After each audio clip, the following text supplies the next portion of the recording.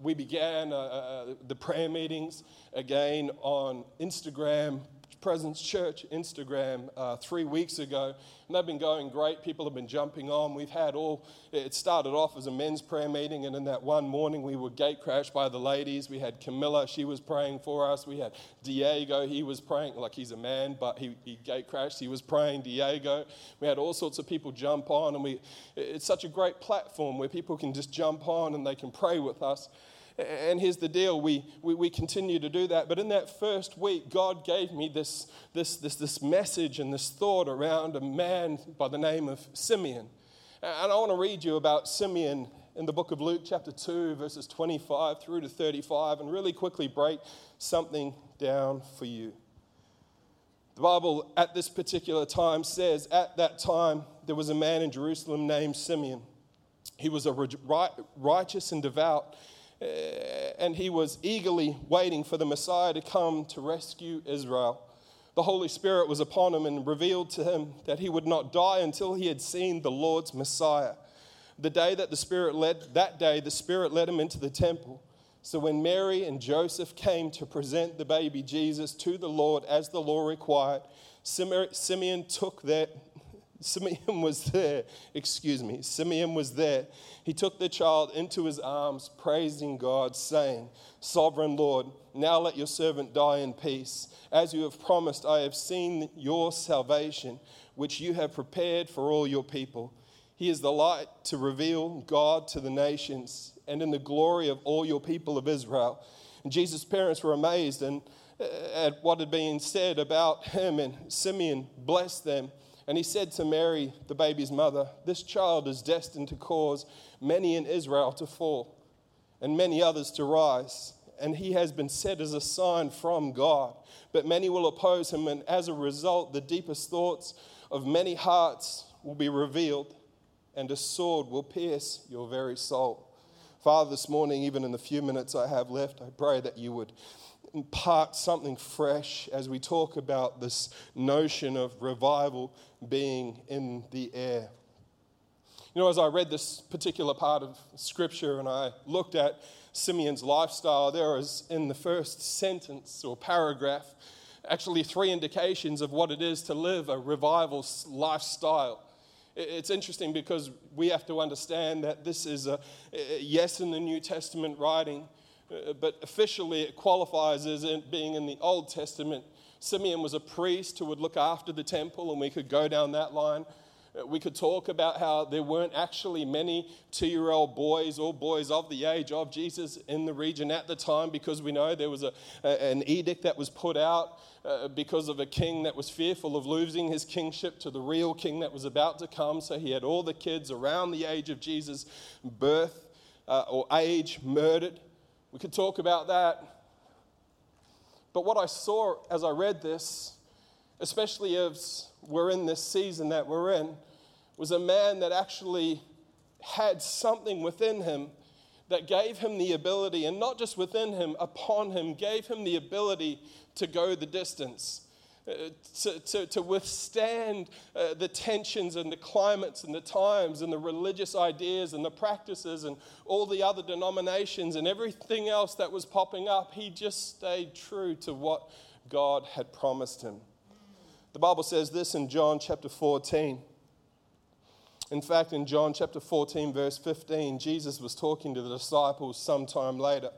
He says, "If you love me and you keep my commands, and I will ask the Father, and he will give you another advocate to help you, and he will be with you forever." In verse 17, he's the Spirit of truth. The world cannot accept him because it neither sees him nor knows him. But you know him, for he lives in you, and he will be with you, and he will come to you. In verse 18, "I will not leave you as orphans." Jesus was talking to his disciples. "I will come to you. Before long, the world will see me no more, but you will see me. Because I live, you also will live. And on that day, you will realize that I am with the Father, and you are with me, and I am in you. Whoever has my commands and keeps them is the one who loves me." And hear this, friend. "The one who loves me will be loved by my Father, and I too will love them and show myself to them." I love another passion or another translation that describes this in a passionate way actually says, if you love me, I will manifest my presence to you. And so here we have Simeon. He's doing his duties in the temple and fulfilling what he needs to do, circumcision and baptism and dedication and all the rituals that go on in the temple. But then one day, one little baby comes in that actually grabs his attention. And I think about the very things I said to you earlier, maybe even within myself, that some of you are probably going through right now. And my question for you today is, how are you doing? It's not in my notes here, but I just feel the Holy Spirit prompting me to ask you, how are you doing? Because to be quite honest, for the first 2 weeks of the coronavirus, I thought, this is pretty cool. I can preach and no one's here to judge me. I can leave after the service. And when I don't feel like having a coffee, I can just go. I can turn up a little bit later. It's just Pastor Kent and I collaborating. It's an AV team. There were all sorts of things. Don't get me wrong. I love you and I love this place. Then week 3 happened and we started to realize that having 3 kids under 7 at home and trying to work together as a husband and a wife started to become a little bit tense. And then week 4 happened and they stopped doing home delivery of groceries. And we actually ran out of our first stockpile of groceries that we weren't going to stockpile because we weren't going to live in fear. And then week 5 happened, and then week 6 happened, and then week 7 happened. And honestly, and then last week happened. Up until last week, I was still going to the hospital. I was still visiting lots of people. And I just reached at a point where physically I was okay, but there was something going on in my mind, to be honest. And this is not a message about Justin. But if it's happening to me and it happened to me, I wonder what's going on for the rest of our community who probably don't have the support, the peer support, maybe even the biblical support, maybe the foundation that maybe I have. And I just want to ask you, how are you going? And off the back of that question, I've got good news for you. Revival is in the air. That something is shifting. If you are ever facing a time of tension as a son and a daughter of God, He will always use it to the good for those who love Him. So I want to tell you right now, if you are like me, like I'm okay, but there was a season where I was like, I need to breathe and I need a break. I actually realized that God was using this to get me to a place, to take me to a bigger place, for a bigger platform, for a bigger time, for a bigger season. And I believe that it's coming now. And I believe that revival is in the air. As I say that, I say this to you. Thinking of Simeon, thinking of his role, I think Simeon may have been probably in a place like a lot of us. The Bible says, in fact, he even uses the words, and I'm paraphrasing, he says, God, I can die now. In other words, he was old, like he was probably beyond his years. He was probably at a place where he was like, man, I've been waiting so long, finally, everything that's happened in all those years. I got baby Jesus. Here you go. You guys are blessed. This is all good. I'm going to be with God now. So what was it that gave Simeon the stability and the endurance to go the length? I want to remind you of something that James, the brother of Jesus, said.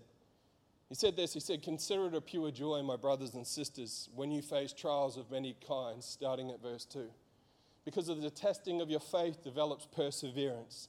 He said, perseverance must finish its work so that you are mature and complete, not lacking anything. He says, but I've got good news for you, paraphrasing. If any of you lacks anything, you should ask God who gives wisdom freely. So let's just stop right there. And let's look at who Simeon was. Simeon was a gatekeeper of the house of God. Simeon was a priest. Simeon, not quite, but he was kind of like the pastor. He facilitated the duties of the house of God. Let's put it that way. James said, consider it a pure joy when you face trials of many kinds. For Simeon to go year after year after year after year after year, knowing that for hundreds of years there had been a promise of a Messiah to come that would be the Savior of the world, that would bring in the kingdom of God. Knowing that it might not have even happened in his lifetime, but he had this one promise. I think Simeon might have understood what it was to actually go through trials and testings of his faith. And you know what? I think Simeon probably actually even learned the secret. Because the secret here is consider it a pure joy when you face trials of many kinds.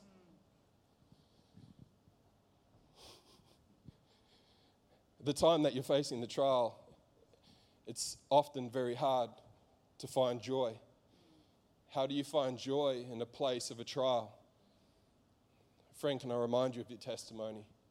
Can I remind you of the last time God came through for you?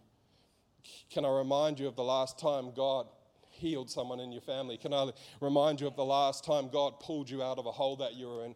Can I remind you of when David took on the bear, and when David took on the lion, and when David took on Goliath, and then when that qualified him to then take on the Philistine armies within a couple of months of each other? And can I remind you about Gideon? And can I remind you about Samson? Can I remind you about Paul? Can I remind you about Jesus? See, over the last 2 weeks, week and a half, what I've done is I've just spent time reminding myself about all the amazing things that God has done. And you know, it usually takes for us just to stop and take our hands off thinking that we're in control of everything. Like our pastor friend said the other week, it's called surrender. And in the moment of surrender, it enables God to come in like a flood, like a mighty flood, and to do what he wants to do. There are a couple of thoughts that I have for you, and I'm going to finish very quickly because I know time is going.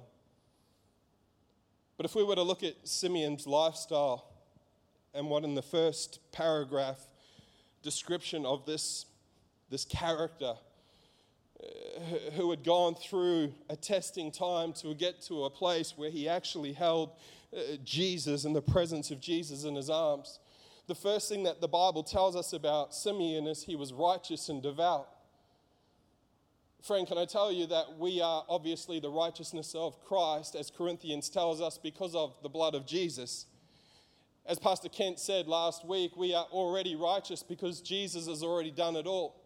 But up until this point, he did not have that qualification or that ease or even that force field around him, because Jesus had not yet come and shed his blood to pay the price for the sins of the world. So then what qualified Simeon to be righteous and devout? You know, I think Simeon was one of a rare breed. The Bible actually says this in Ephesians 5:3. It says, "But among you there must be not even one hint of sexual immorality or any kind of impurity or greed, because these are improper for God's holy people." Simeon, I believe, learned the key to put complete trust in God. When there's lust and greed in your life, it will cause you to go from the left and to the right. I know I'm speaking to someone right now. I can feel it in my bones. Is there something in your life that you're lusting after that you know you're not doing in the strength of God?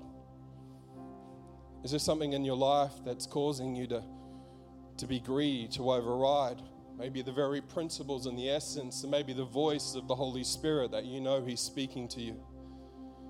The second thing that the Bible tells us about Simeon is he eagerly waited and had expectation. You know, it's amazing, even as a pastor, I've got dedicated, allocated, I get up earlier than my kids, which often sometimes is pretty hard to do. But I got so caught up in the rhythm, and I'm just being transparent, of Shandala Bamba Boomba Bashikata Bamba Boomba Bamba, reading my Bible, doing my devotional, going to help out at this ministry and going to help out at this ministry and answering this phone call and getting in trouble and debating with my wife. I need to answer it, I should answer it, which then you end up answering less things because you're incapable of doing more things, which you want to do more things. And then it becomes more about self than it does about serving the kingdom. But what I love about Simeon is the Bible says that he just had an eager expectation. If you're someone that has an eager expectation, coupled with the next thing that it says, that he was clothed with the Holy Spirit. It's a recipe for revival. It's a recipe for transformation. It's a recipe for something new to come and to sweep through your household. It's a recipe for something new to come and sweep through your mindset. It's a recipe for something to come and sweep through that physical part of your body. We have to remember in this season that it's not just all about spirit. And I know we're in church and we're talking about spirit, but it's about soul and our physical body as well. I want to ask you, are you looking after your physical body? Are you eating the right food? Are you going for a walk? Are you reading the right books? And are you eagerly expectant, knowing that the Holy Spirit is with you? When God grants you something, He expects you to want it. Let me say that again to you, friend. When God grants you something, He expects you to want it. You know, probably the most valuable thing I did over the course of the last week and a half was I got out my notes section in my Bible, my iPad, I should say, entitled Prophecies. And there's actually 2 sections. I started a new one because the other one got so long. And from about 2014, every time someone gave me a prophecy, I wrote it down. Or I got them to text it to me. And I just started reading prophecy, prophecy, prophecy, prophecy, prophecy, prophecy, prophecy. And all of a sudden, these dry bones, prophecy, prophecy, prophecy. It was like ligaments started to form again. I'm just speaking for myself. It was like, and then there was some muscle, prophecy, prophecy, prophecy. And it was like blood was coming back into my veins, prophecy, prophecy, prophecy.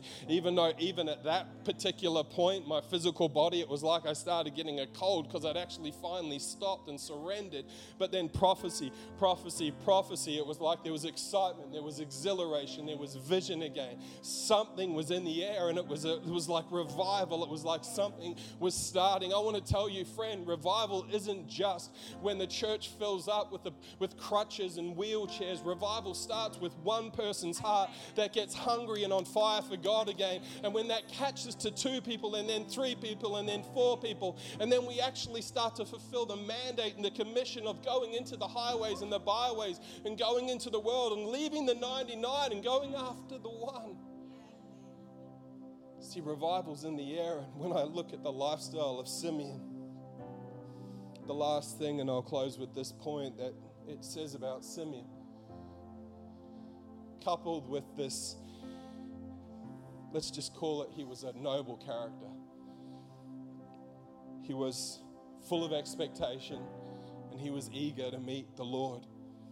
He held on to the promises. Get your promises out. Get your prophecies out. Knowing that he was clothed with the Holy Spirit, he was led, the Bible says, into the temple. And he found this little baby, Jesus. The promise, the expectation, the exhilaration, all those times of having to consider it a pure joy when he faced trials of many kinds. It was all worthwhile because he understood that the wisdom that came from God gave him the strength to overcome everything that came his way. And at just the right time, just the right place, because we have a perfect God, baby Jesus was there in his arms. And he said, "You can take me away now, God. I know the Savior of the world has come." Friend, I know I've been speaking to most of our community and our family, and I'm looking forward over the next couple of weeks to really going a little bit deeper and preaching into the anointing and the power of the Holy Spirit. But if you're watching right now from anywhere across the planet and you're wondering, what's this Jesus all about? I want to tell you really quickly. Jesus was the Son of God. He was born into this world to a virgin, Mary, who was pledged to be married to Joseph. And one night an angel came and appeared to Mary and said, "You will have," and I'm paraphrasing, "a child, and he will be the Savior of the world." When she went and told Joseph, "I'm pregnant," he had in mind to divorce her and to separate himself from her.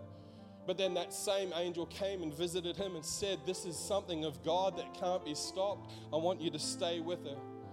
As Jesus grew and he was discipled and discipled other people, he was sinless, not like everyone else on this planet, even myself. Jesus, the Son of God, he eventually was arrested and taken captive after teaching and healing and performing miracles that have never been seen on this world since, but I believe will be seen again. And as he was taken away, he was beaten. Scripture says, like a lamb led to the slaughter. He was beaten, and then eventually he was hung on a cross where he died. As we shared earlier, the reason that he died was to pay the price for the sins of the world. Why did Jesus have to die to pay the price for the sins of the world? Because we have a holy God that required a holy sacrifice.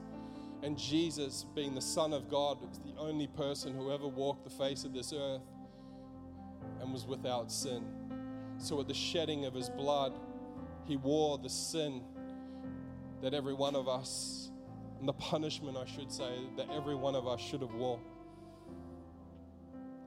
The most amazing thing about this is Jesus just didn't die on the cross, but on the third day he rose again.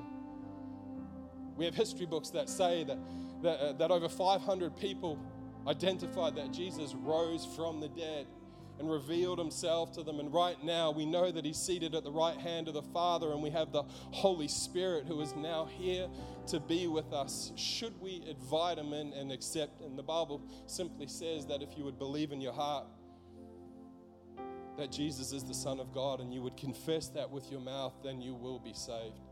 So friend, I just want to take 1 second and pray a prayer. If you're praying this for the first time and you want to pray with me, I would encourage you afterwards just to have a look at the link below. And we're 9 minutes over, but you're worth it. We'd love to get in touch with you. We don't want to stalk you, harass you, send you 5,000 emails. We just want to know who you are and see how we can help you on this journey. So would you pray this prayer with me? Today, Jesus, I make a decision that I believe in my heart that you were the Son of God, that you died on the cross and that you rose again. Today I ask your forgiveness for the sins that I've done.